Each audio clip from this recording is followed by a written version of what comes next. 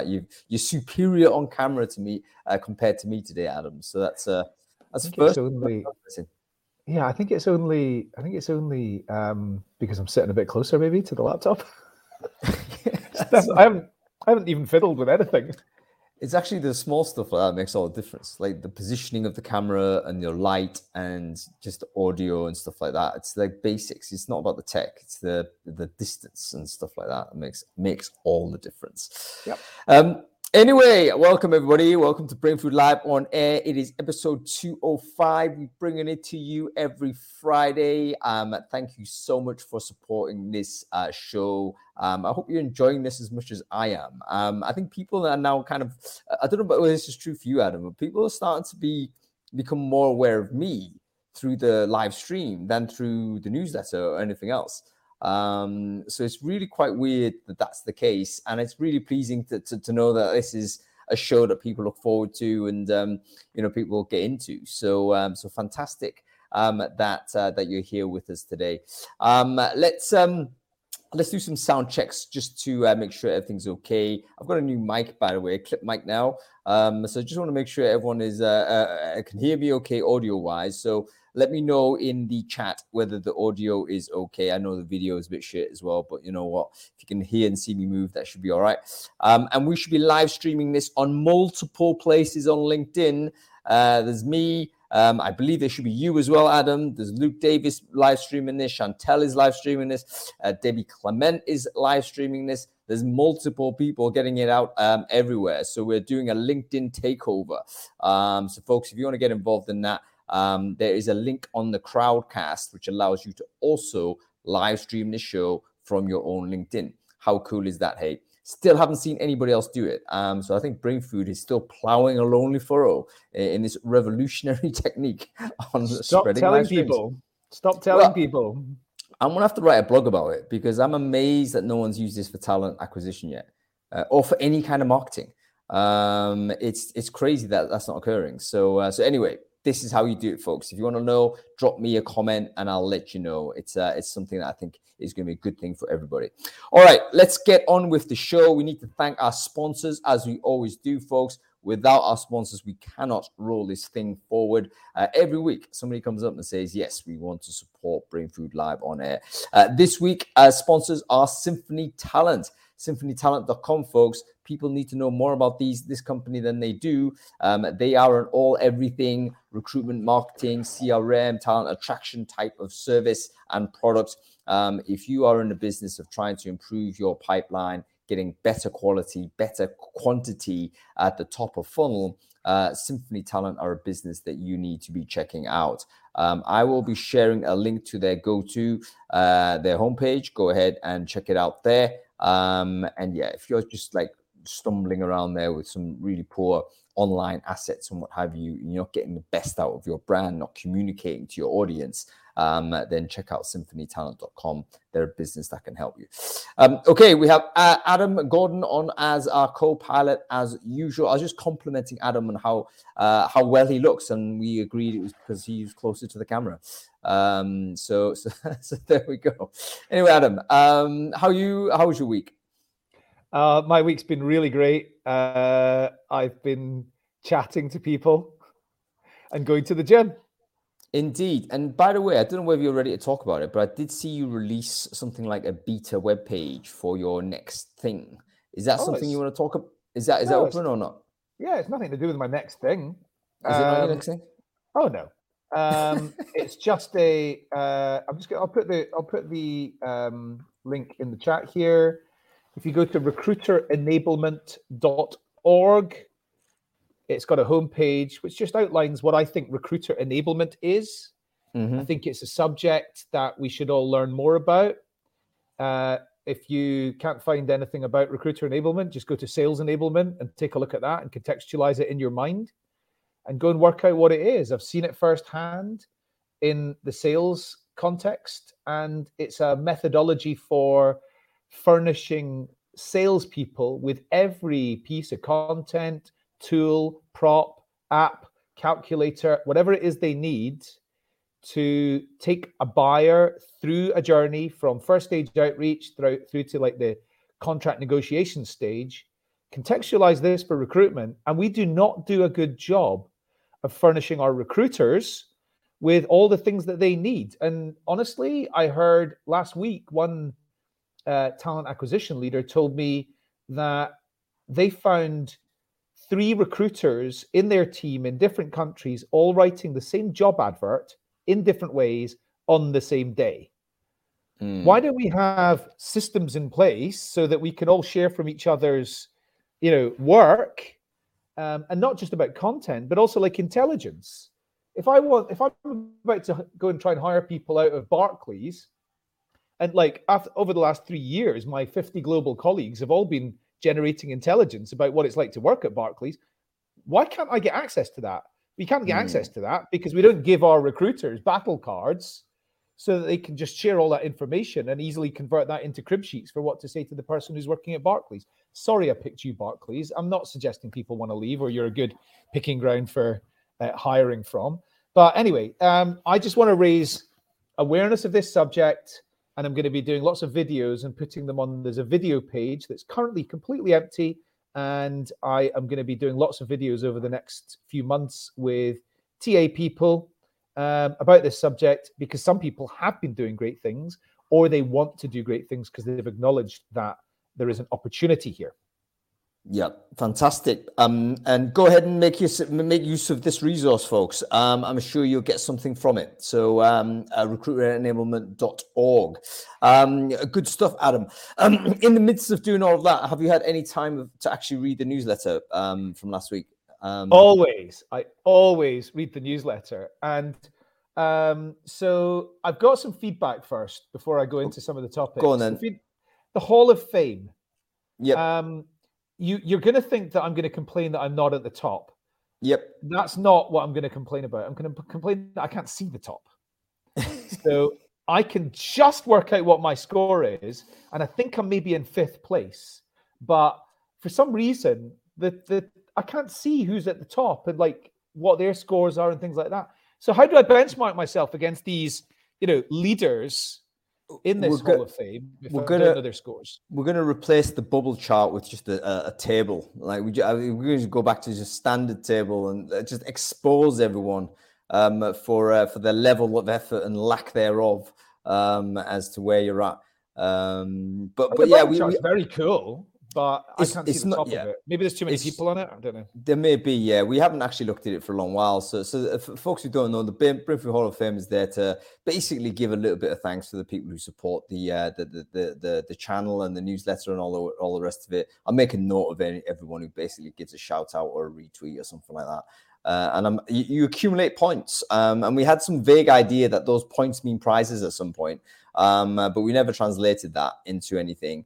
And maybe it's time to revive it in some way, or basically find a way to more substantively reward the community members who've been supporting everything we're doing. So anyway, that is still on record whilst I figure out exactly how to translate that into goodies for everybody. Anyway, okay, there's a complaint. Thank you. Actual brain food. I mean, I really found it interesting that you asked people what they would want the focus to be for a midweek brain food, a midweek newsletter.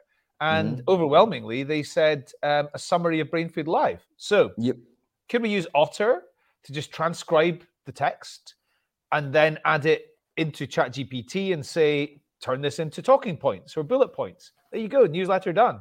Newsletter.gpt. Yep. I think that's what I'm going to do, folks. I don't have time to hand type another newsletter, and I definitely don't have time to transcribe it. So I'm going to pipe it into some transcriber, pull out the top points, and then see whether I can condense that into a useful thing. And it might actually discipline our chat a little bit as well to make sure that actually we're getting something, we're covering the points so that people can walk away with something that they can learn. Because there is learning in there, but sometimes we kind of, I wouldn't say we mess around with it, but we don't pull all of the points out as clearly as we could. So yeah, I think we'll try and do that. I think it's useful. And of course, we'll link it back to the show so that you can go and watch that as well if, the copy stimulates your mind. But yeah, it seems to be that's what the audience wants. Okay, on ChatGPT, prompt influencers. What a wonderful topic. It's people who are writing blogs and newsletters and tips and like playbooks and things for how to do prompt engineering on ChatGPT. Shout out to Martin Redstone, whose book I just bought a few days ago on this subject. Probably written by ChatGPT. Yes, it was. There was 2 or 3 things that are very valuable to me in there, and he probably wrote it with ChatGPT. I don't know, but anyway, there's an essay, or in fact, a blog from Ethan Mollick about prompt engineering, and he's given some tips around it. But he said basically, you just practice and see what happens. Couple of problems with that.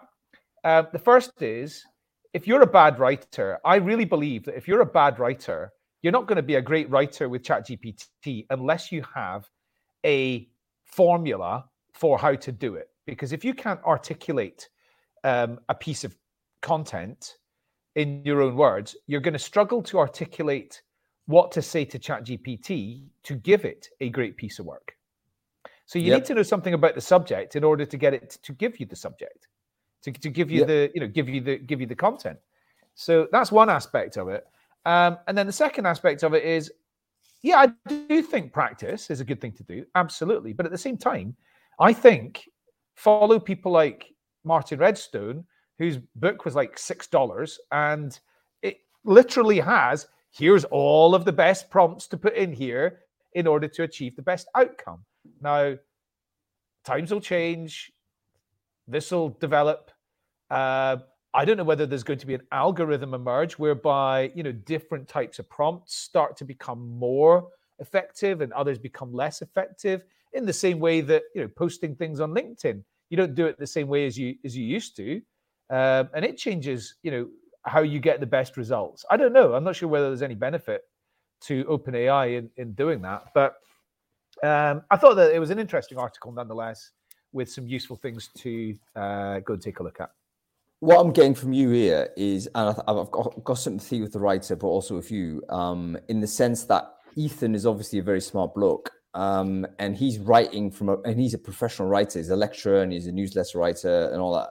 So he, of course, for him, practice makes sense because he's already got a baseline level of very high skill in articulating his thoughts using text.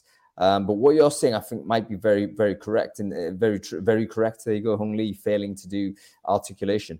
But yeah, if your English level or whatever the language level you use for ChatGPT isn't particularly sufficient, then you're not going to be able to really make use of it. Think of this from a literacy point of view as well. There's many societies that haven't achieved 100% literacy, let's say, or their literacy level isn't that deep.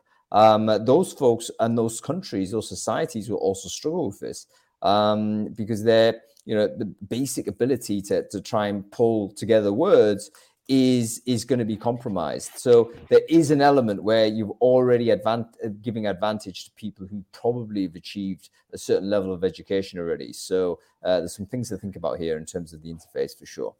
Yeah, absolutely. Which leads me nicely onto the next one, which is around a product which has emerged in the market called People GPT. Seems to be a LinkedIn sourcing product. I'm not sure it actually works.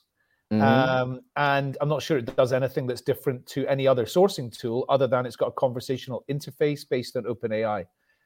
There's lots and lots of products like this are emerging right now. And I'm looking at a lot of them going, I mean, that's clever, what you've done there, but it's not any, in fact, if anything, sometimes they're inferior to established ways of doing things.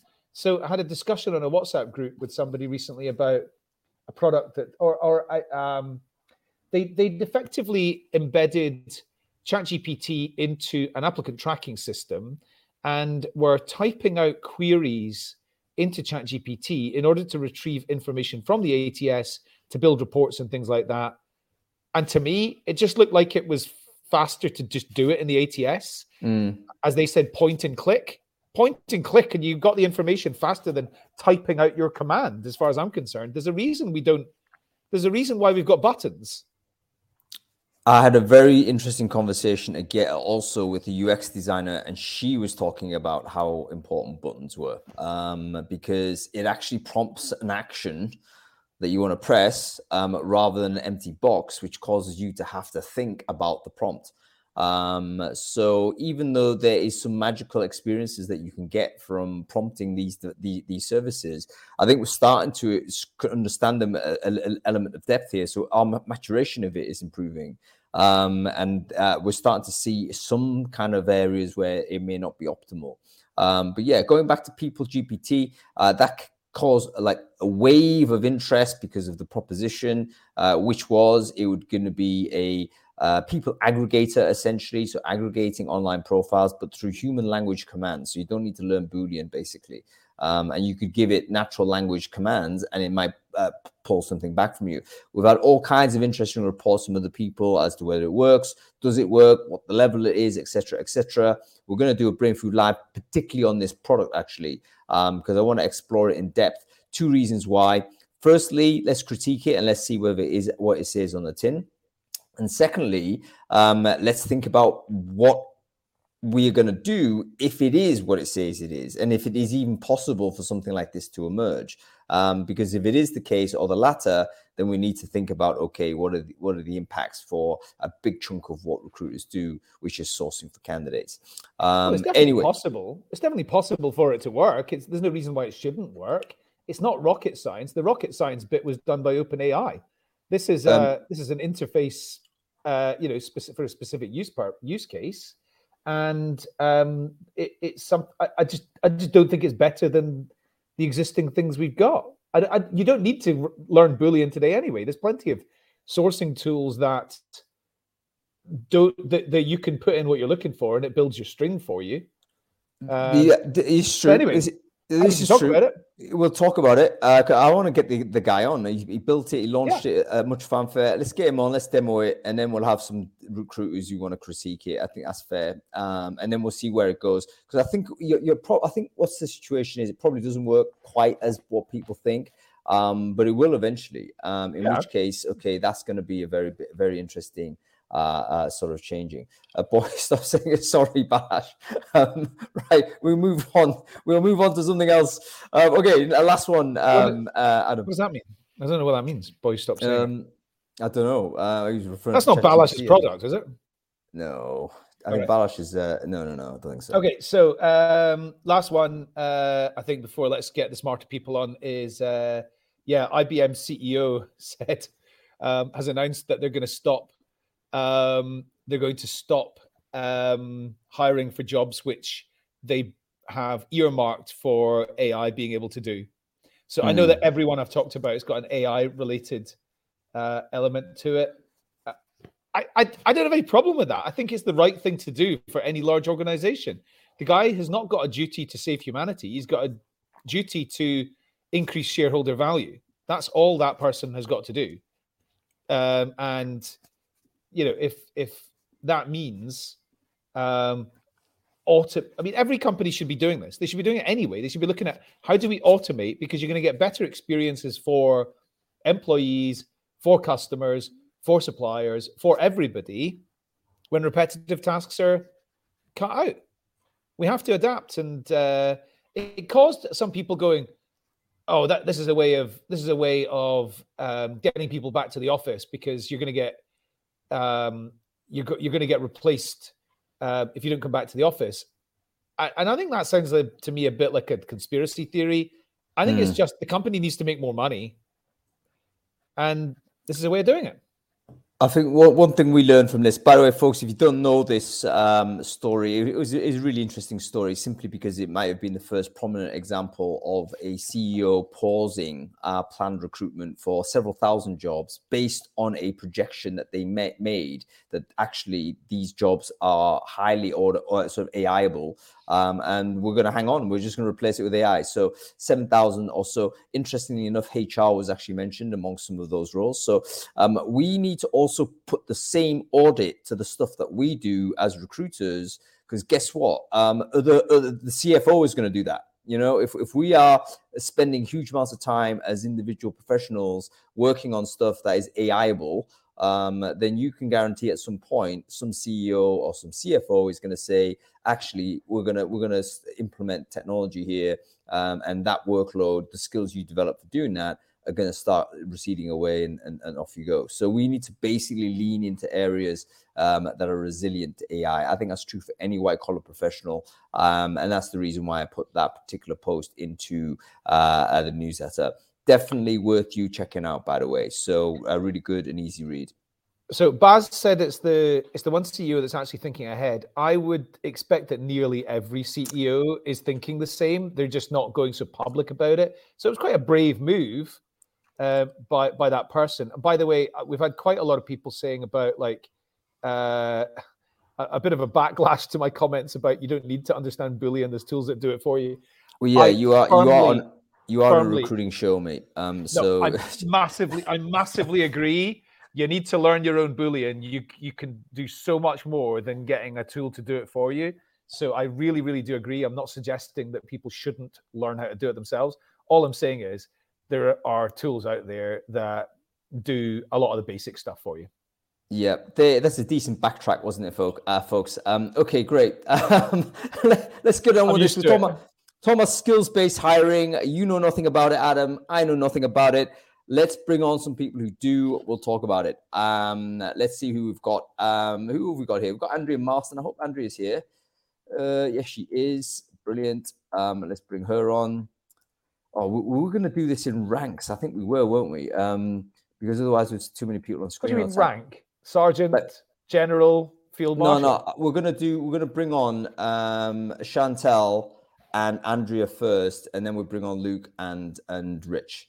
Because otherwise there's too many people on screen. There's going to be 5 people not speaking, so we don't want that. There's Chantel and there's Andrea. Wonderful to see you two. Let's do some introductions for the folks who don't know you. Chantel, do you want to go ahead and introduce yourself? Who are you? What it is you say? What it is you do? Yes. First of all, I have a bit of a cold, so hopefully I won't be too disruptive. My name is Chantel Jones. I've worked in recruitment and TA for 13 years. Currently work for Nash Squared, where I help a portfolio of clients with their TA programs. So I get all the fun of designing things, and then I have a wonderful team of talent managers who go and implement and help startups and scale-ups grow. Fantastic stuff. Exciting things happening at Nash Squared for sure. Andrea, wonderful to see you. Can you quickly introduce yourself? Who are you? What it is you do? Hi, everyone. Yeah, I'm a TA leader at VMware, VMware software technology company. We're about 35,000 people globally, and last year we hired about 10,000 people. So I'll give you an idea of what we've been doing with skills-based hiring at scale. And yeah, that's me. Oh, and I've been in the industry about 20 odd years. 20 odd years. Amazing stuff. And crucially, Andrea forgot to mention that she is also Calvin Harris's flatmate.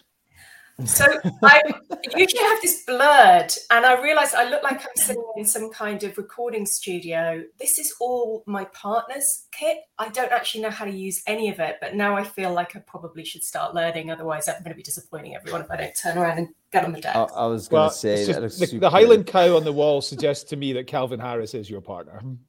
That is mine. That is my one contribution to this room.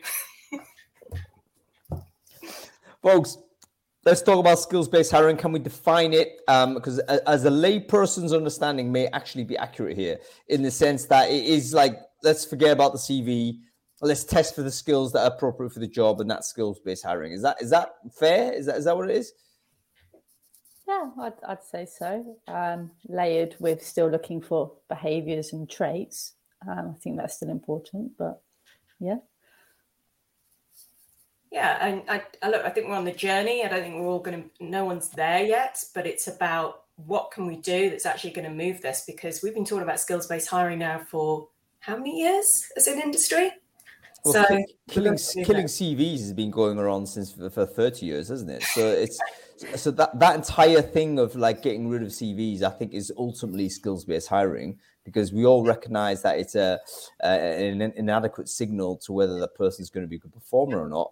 But it's been so resilient in our industry, we've not been able to get rid of it. Why do you think that is? Why do you think that skills-based hiring, if you lay it on sort of at the very superficial level, everyone's going to say, yeah, great idea. But no one does it. So, and we're all back to the CVs and looking at biographies and experience. Why do you think that is the case? Adam, feel free to make your comments here as well. So open question to everyone here. I'll answer one aspect of it. I mean, it is very, very, you need extremely compelling reasons why an entire movement of people, because that's what we are in recruitment, are going to make a big shift away from something that isn't really a big problem. Some people will probably disagree with that and say CVs are a big problem, but I mean, they kind of do what they say on the tin. And it reminds me of a conversation I had with somebody earlier today about email and why email is not going away, despite us having said for 30 years it's going, or maybe not 30 years, for 15 years that it's going to get replaced. It's just so embedded in the way we do things. And the alternatives to a CV are quite technical and quite technology based. And let's face it, 90% of people recruiting are not doing it in organizations where they have access to much more than Microsoft Office, LinkedIn, and they don't really have recruitment systems. So I think that's some of the reasons. I'd love to build on that, just because the whole portfolio I work with don't have TA functions, don't have systems. So I really kind of empathize with what Adam's saying. Also, I totally agree that there probably hasn't been enough discomfort to cause such change. We know that we're creatures of habits. The people that I've worked with who have taken this on, and agree with Andrew that they're at the start of their journey as well, is these are people who have really struggled to hire and hire well, because they're going on gut feel because they don't have technology to help them assess. So they're going on gut feel, which is then really not producing what they want it to. It's causing delays in their hiring because they bring more and more people into the process because they need validation that their gut feel is correct. And sometimes it means poor quality of hire as well, which we spoke about at length last week. So I think change happens when there's enough pain points to kind of have that tipping point to make that change. And what I've suggested with businesses is to start small and to test and then go on. But Adam, I completely agree with you. There's sometimes you don't have the tech stack to help.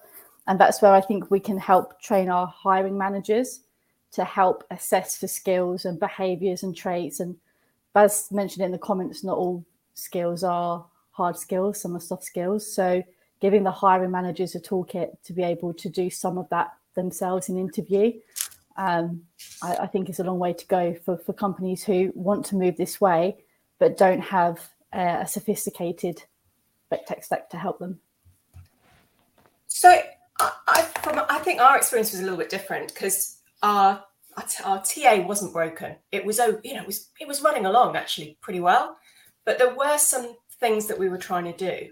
One of them was we were trying to transform into a SaaS company. So there was an impetus for change from the business. And then also we were trying to improve our DEI. We were trying to improve how long it took to hire. And those were the things that meant that we could actually bring in change. And it was about a mindset change, far more than any kind of tools change. So quite honestly, there wasn't a tool difference when we brought in Go hiring or skills-based hiring. It was purely around a mindset shift. And that's a massive ask, especially in a company of our size, to actually get that happening. But it had to get a lot of people on board. And, to the same point, we started with a pilot. We had to prove that it worked before we could actually roll it out. Yeah, really interesting. All three of you have made a really important points here. So just a quick summary of all of this. Adam, I thought your observations were really spot on. The CV is the best lo-fi way of doing it. So if you've got absolutely nothing, like you are recruiting your first person ever, you're going to want to see a CV. It makes no sense to create a skills-based assessment sort of process. Because you may not even have an Excel sheet at that point.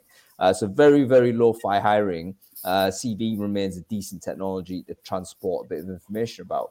And Chantal, I think you mentioned, I think some support comments in the chat stream there as well. Like most recruitment are of that type, the smaller SMB level, pre-ATS level, may not have a TA team, may not have a HR department. It's still the office manager type person who handles everything. They're not going to have that sophistication to do anything other than, we need to just process CVs through an email inbox.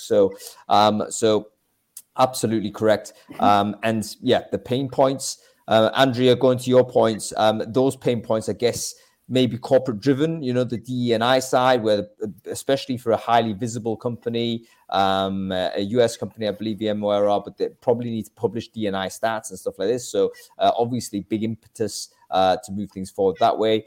And we know there's a candidate shortage as well. So can skills-based hiring help alleviate the candidate shortage? Because if we're reliant on CVs, basically we're reliant on prior experience, basically cuts down our potential talent pool, because the people we need to hire these jobs may not be priorly experienced. And bear in mind, over the last 3 years, we've also seen a massive shift in terms of what types of people want to do what types of job. So for instance, more classically speaking, we know a lot of people in food retail now want to move away from food retail and work online and do something else. Flexible working, they want that. They can earn money doing other stuff, digital call center stuff, whatever it is. Same with baggage handlers at Heathrow Airport and stuff of that type. Prior experience, you're hiring prior experience there. Guess what?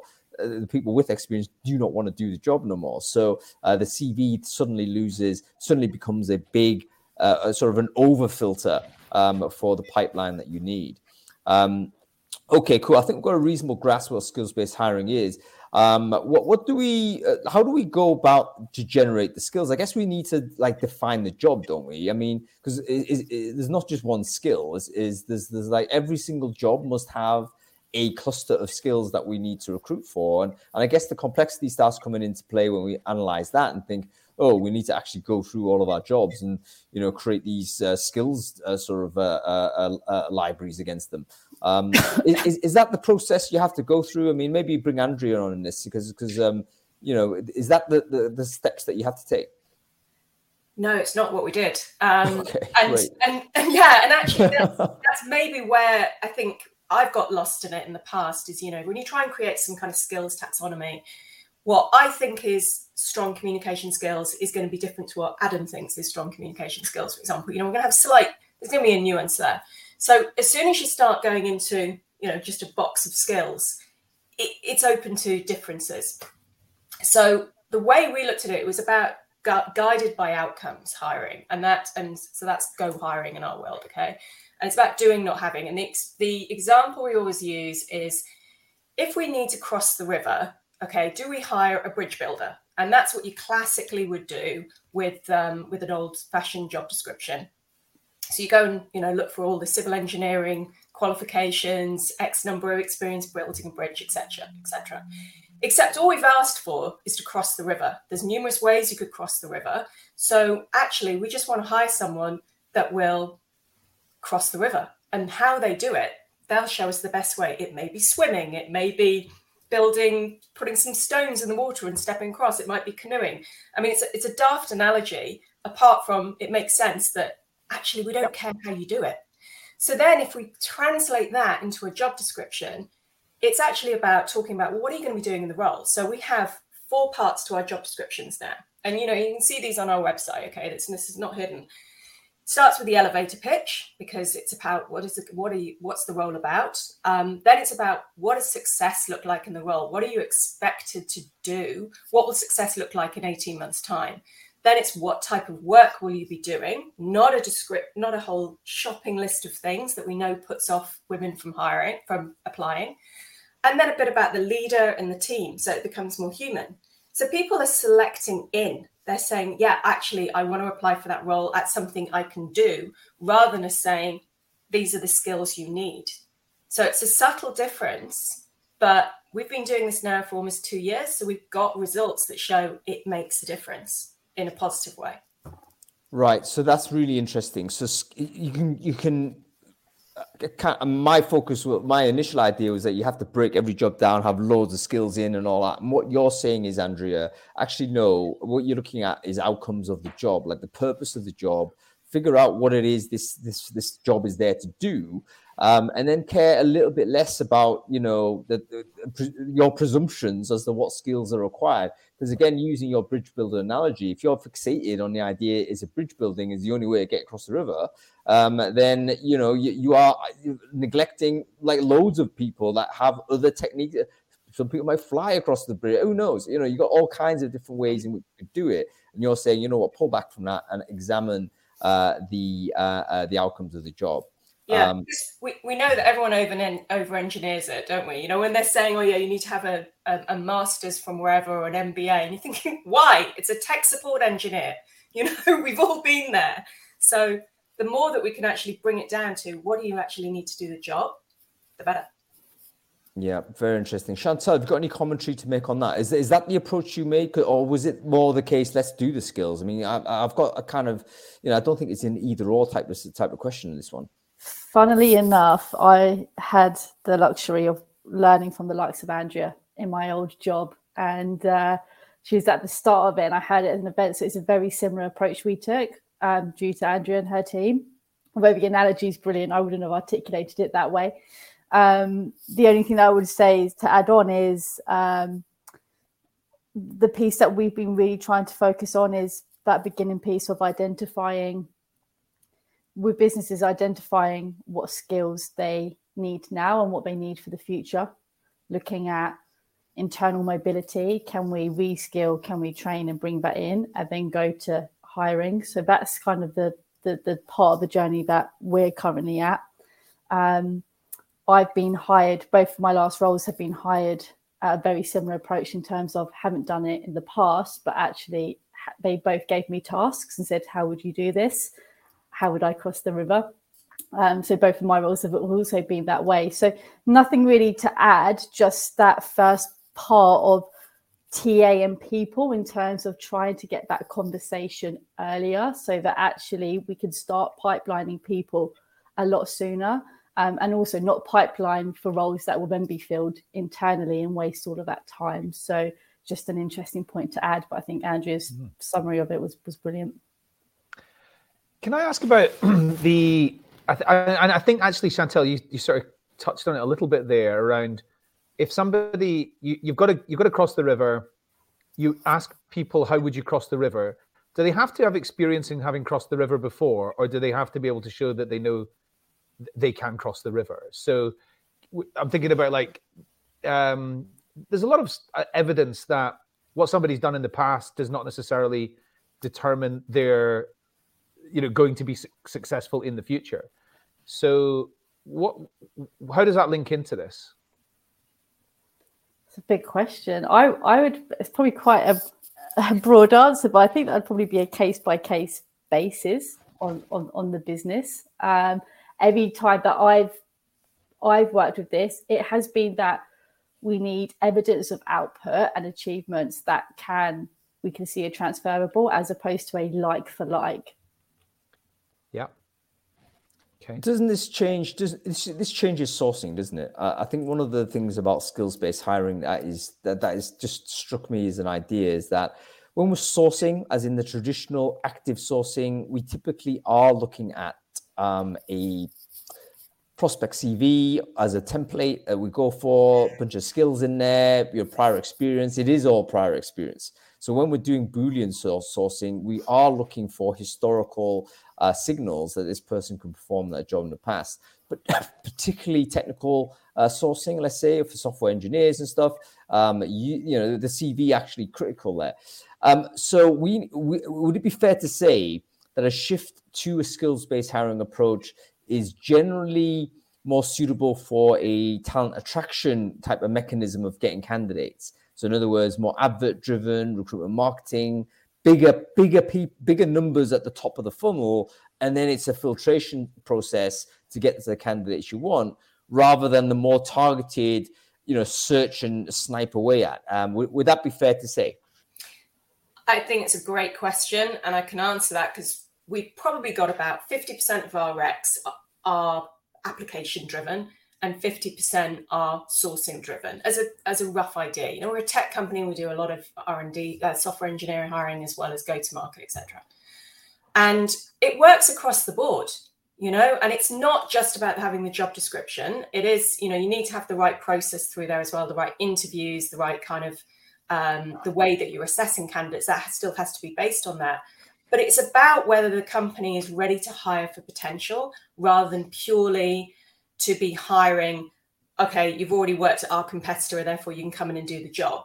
You know, use the bridge analogy. If you've managed to cross a railway line, does that mean that we're ready to take a punt on you being able to cross the river? And, you know, this does come down to, well, what other skills do you have? You know, we don't want to hire clones. No one wants to do that. We want to hire people that are going to complement the team, especially if you're going through some kind of transformation. We don't want to just bring in more people from our competitors, because how's that diversifying our cognitive ability? Yeah, very good point, Andrea. I think the transformation side probably, we should have made a bigger point of that. I should have made a bigger point of it when you first mentioned it. That in itself might be an excellent trigger for doing something like skills-based hiring, because almost certainly they didn't do skills-based hiring in the first place, and they've got to a position where you know, they've recruited the same type of person in, and the entire purpose of skills-based hiring is recruit someone different, open the aperture. But it is interesting to figure out. So there's probably a managerial prioritization issue here as well. Like the hiring for potential seems to be applied. It seems to align, if you like, with skills-based hiring. But sometimes there's a manager or a situation where there's a need this experience now type of stuff, which we can absolutely recognize is true. And maybe in that context, skills-based hiring is kind of a like to have, but it's not something that you could really wedge yourself and throw out the experience type hiring, because you might need that domain knowledge right there and then. So perhaps we also need to factor in what is the managerial context that this person is going to go into. Is there training support? What is the ramp up time? How long would it take to get there, etc. Go ahead, Andrea. Yeah, I can't remember where I read this research, but there was something about, you know, that how long it actually takes to acquire that experience is really limited. You know, someone is generally ramped up between 3 and 6 months with whatever experience is needed. It's all about, you know, it's about the attitude. It is about having a base level of skills, and then they can grow those other things. So if we had been doing that as recruiters all this time, we wouldn't then have the talent shortages that we've had. We wouldn't be having the kind of conversations we're still having with our hiring managers if we'd been able to get them on board with the idea of hire someone that can do 70% of the job today, because that's a better hire than someone that can do 100% of the job on day one.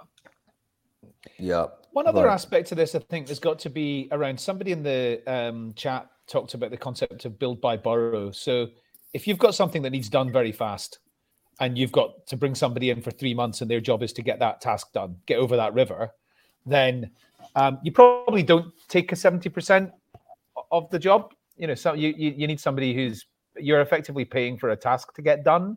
Whereas if you're building your company and you're hiring employees and you're building your culture and you're hiring for the future and doing all that sort of thing, then that's a different type of thing. So do we apply? Really help, right? So if you understand what skill you need immediately, but you understand how long you need that skill for, you can then decide whether to grow it yourself, buy it in, bring in a contract, loan it in. So I think that's where this becomes really powerful, because it should be able to help you make a decision in your workforce planning. If it's that you need that skill set today, and you need somebody, a master, like at that particular craft and at that skill set, and you can recognize that you need that for a 3 to 6 month period, you may be best off bringing in a contractor who can do that. We see fractional workers on the rise as well, so this will become more accessible.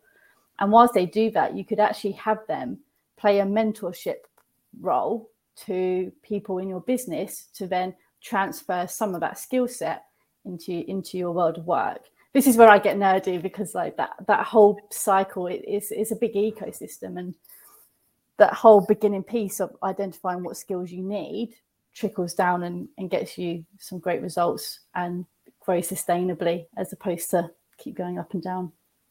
Yeah, very, very interesting. Folks, let's thank our two wonderful guests here. We need to bring on Rich and Luke in a minute. But this has been a really great grounding for a lot of the things that we were talking about. Skills-based hiring, I think, certainly starting to crystallize in my own mind where it is most appropriate. And the truth is, a lot of us have already done it, especially for early entry hiring, right? That's, someone who has zero experience, graduate level, that is skills-based hiring, because the person doesn't have the experience. What we're trying to do here is apply it and extend it beyond just that graduate intake space into the more experienced level hires. And can you career transition people, and has obvious implications also for internal mobility as well. Because if you've proven you can do it externally, then suddenly the idea of one person transitioning from one department to another, I think something changes culturally if you've already sort of had experience with recruiting sort of successful people from different industry departments. Anyway, we've got to move on real quick. Andrea, Chantel, wonderful to have you on the show. Thank you so much for your contribution so far. Thank you. Have a good weekend, everyone. See you. Bye. Cool cats they are, aren't they? Let's bring on Rich and Luke without further ado. Bass is there as well. I'm going to try and bring Bass on also. I hope that's not too blokey on screen, folks. We kind of got the order a bit wrong there, but I'm sure we'll get away with it. Let's go with Luke, and let's see if we can bring Bass on as well. Bass, if the noise level is too much in the background, man, I'm going to have to mute you, okay? So he's at a conference at the moment. Okay, folks, if you want to ask any questions to our panelists and what have you, and Chantel and Andrea are still with us on the chat, do ask a question using the Ask a Question feature at the bottom of the screen. Okay, we have Big Rich there. Big Rich Bradley, as if there's a small Rich. Well, you never know. You never know. Indeed. There might be a small one out there somewhere. Indeed. Well, Rich, why don't you quickly introduce yourself? Who are you? What is you do, sir? I'm Richard Bradley, and I do as little as I possibly can. I look after our solutions at Kelly Services, been in the industry for what feels like a lifetime. Fantastic stuff. And is the smartest dressed human we've had on recruiting Brainfood for years. I know. I actually had to go and see an organisation who would never even think about skills-based hiring because it was in the legal profession. So I had to don a tie and a shirt, and I didn't even know if they'd still fit, but they do. So 1-0 to me. I didn't want to say it looked as if you were up in court or something, mate. That's next Thursday. Next Thursday. Yeah. That's fine. Okay, great. Luke, great to see you as well. Luke, can you quickly introduce yourself? Who are you? What it is you do? Yeah, likewise. Great to see everyone. So I'm Luke Davis. I'm the co-founder of a diversity platform, diversifying.io, and I'm the COO of a D&I services group called the Diversifying Group. And I've just had my 23-year recruiting anniversary this month. So amazing. You beat me by about a month, I think. And Luke looks significantly better than everyone here. So he's actually, the recruitment career has been very kind to him. Bass, wonderful to see you as well. I know you're at a conference today, so thanks for just popping out and joining us late notice. Can you quickly introduce yourself? Who are you? What it is you do? I'm Bas van der Hatot, and I help organizations basically do smarter hiring and look at skills rather than experiences. Yep, fantastic stuff. So, folks, you've all heard sort of Andrea and Chantel give some examples that they've applied and they've used to think about where skills-based hiring belongs. We've also discussed briefly like why there's resistance against it, and actually came up with some positions where we thought actually it's reasonable to resist it, particularly if you're a small company, you don't have systems, you're lo-fi or whatever. What are the reasons, though, that are less reasonable why companies resist skills-based hiring and are still wedded to the idea of hiring for, prior experience and so forth?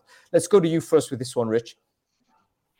Well, I fundamentally think I don't necessarily agree with the complete definition. For me, okay, the whole point about skills-based hiring is to move away from formal qualifications.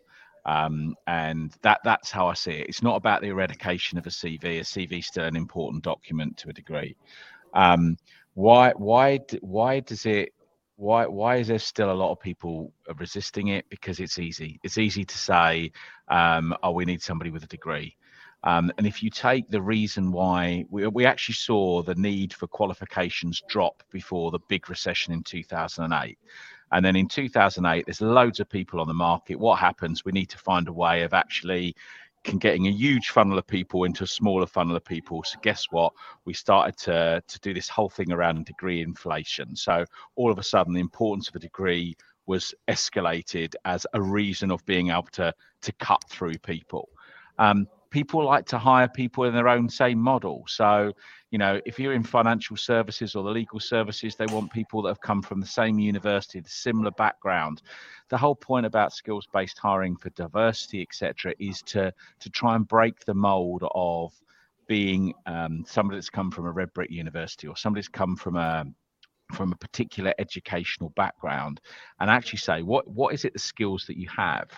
And then I think the reason why it's suddenly become super popular and it's now suddenly become another buzzword in the recruitment industry and across industry is because, you know, degrees aren't valuable anymore. Sorry, that's my personal view. You do a 4-year degree in most countries today. By the time you get to the end of that 4-year degree, most of what you've learned is absolutely not valid.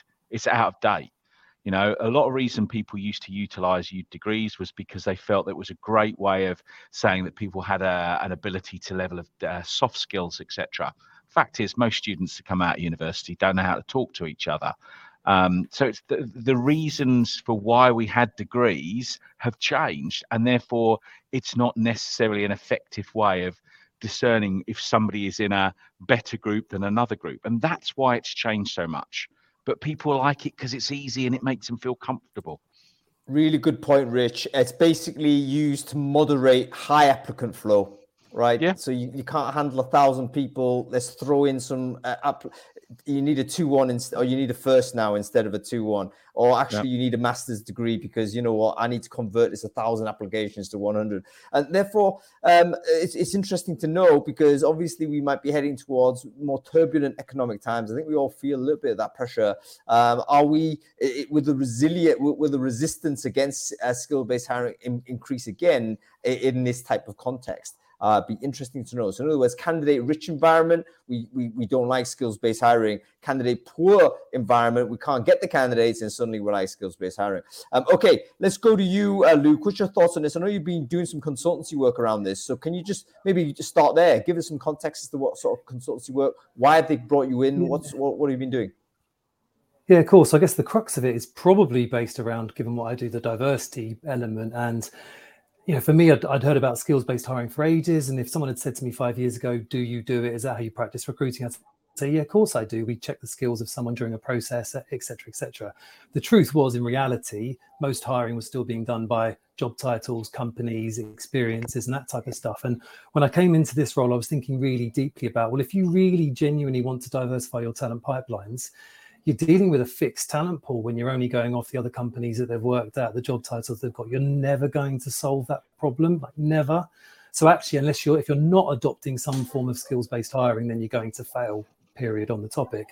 I guess where I come into it is probably quite lo-fi. For me, it's really around that when you take most job descriptions with the requirements at the moment, and I think this is down to kind of recruiter time a lot.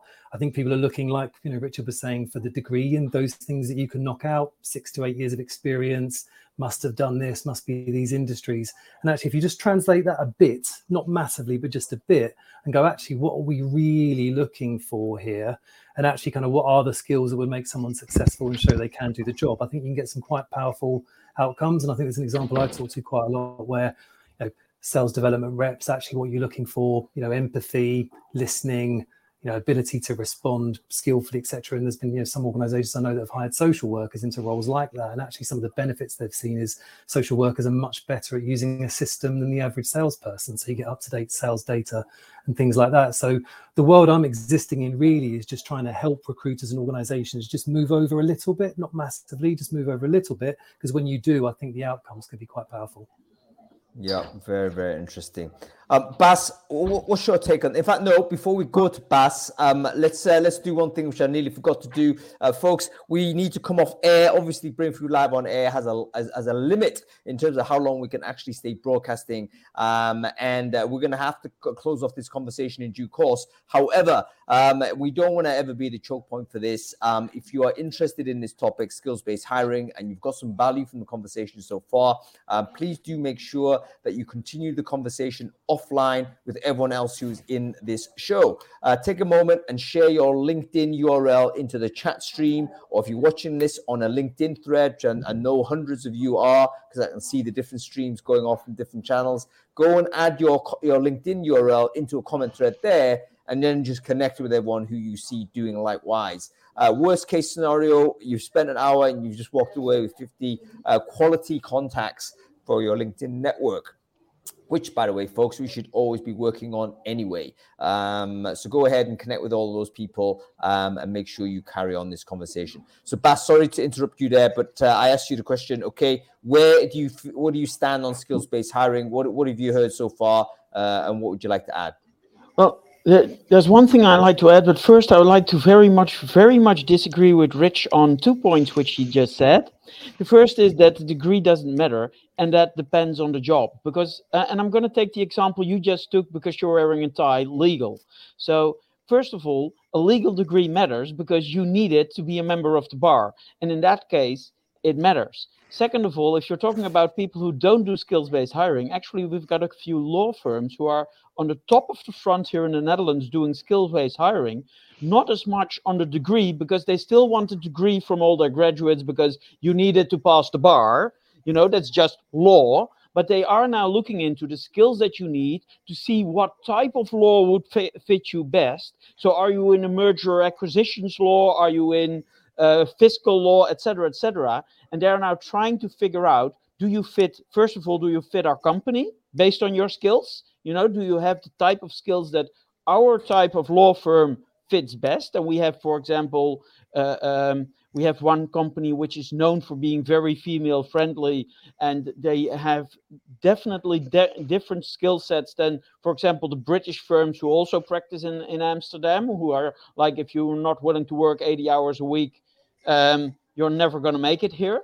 So they have these different types of measurement, but those are also skills. So I would disagree with you that, first of all, law firms aren't measuring for skills because they had such high dropout rates from graduates that they have been moving to skills-based hiring, just not the technical skills, because those are required by law that you have a law degree. And second of all, that not all degrees matter. I mean, when I was in hospital, I was very happy that my nurse actually had a nursing degree, to be honest, and knew what the hell she was doing when she was she was stabbing me with a syringe.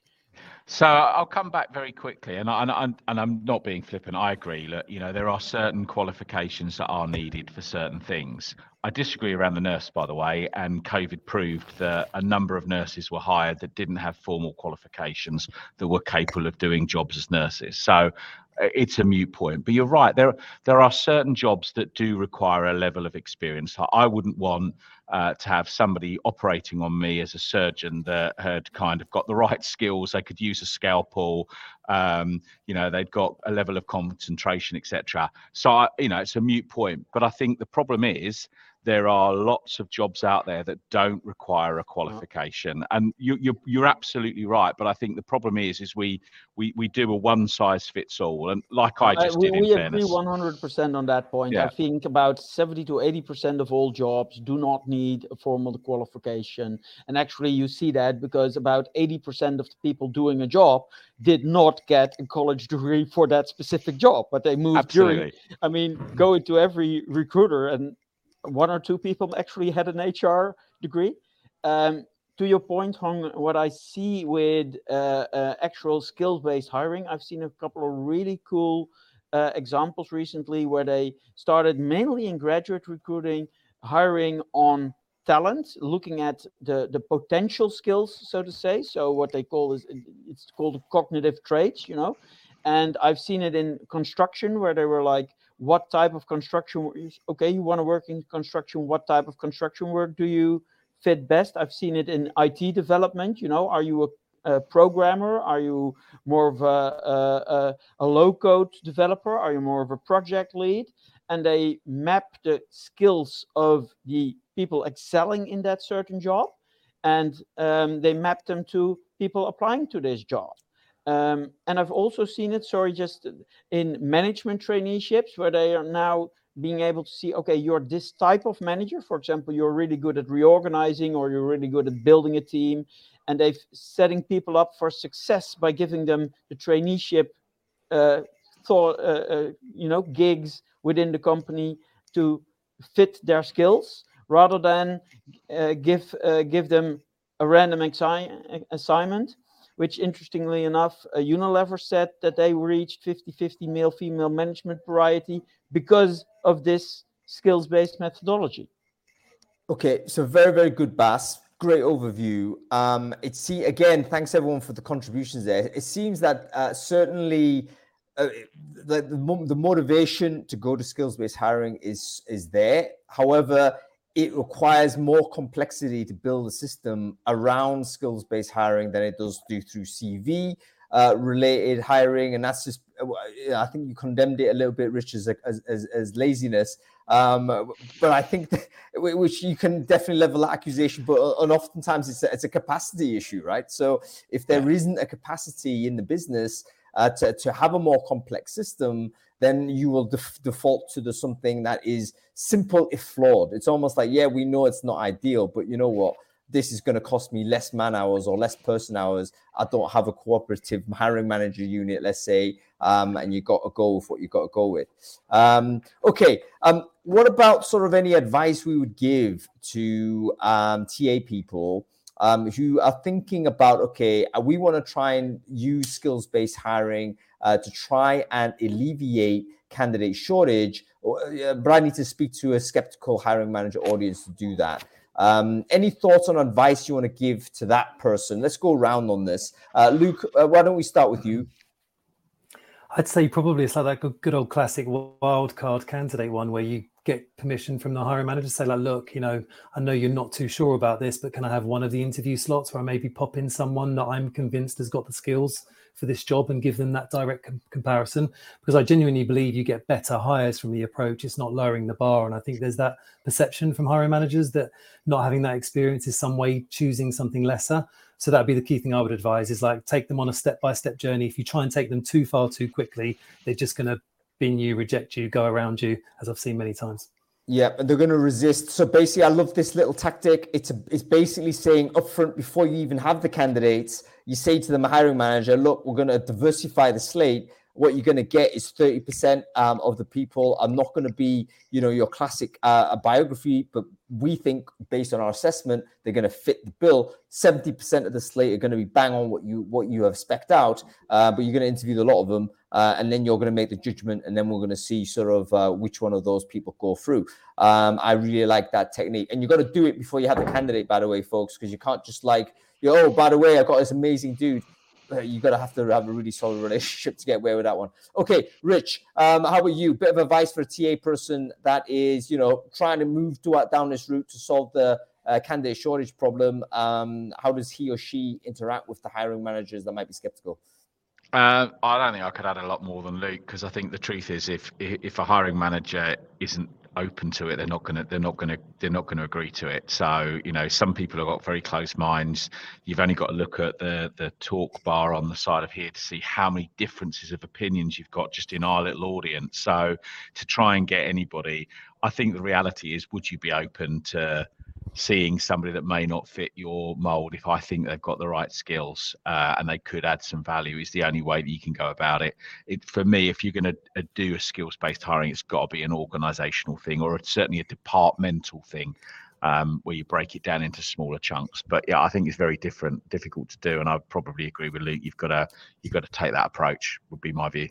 Fair play. How about you, Bask? One bit of advice, if you could be brief with it. What would you say to a TA person that's wants to do it, but is a bit lacking in confidence about whether the hiring managers are up for it? Well, sorry, I have to disagree with Rich again here. Sorry, mate. But what I've actually seen is if you actually do it and you give them the reports, if you if you do sort of a skills-based assessment, something which fits the skills from the job, and usually a job description or a job ad has some skills in it. You measure them, you give them a report with the skills. They won't ignore it. And they won't even ask, how did you measure them? Because they are assuming you know what the hell you're doing. Now you need to be knowing what the hell you're doing.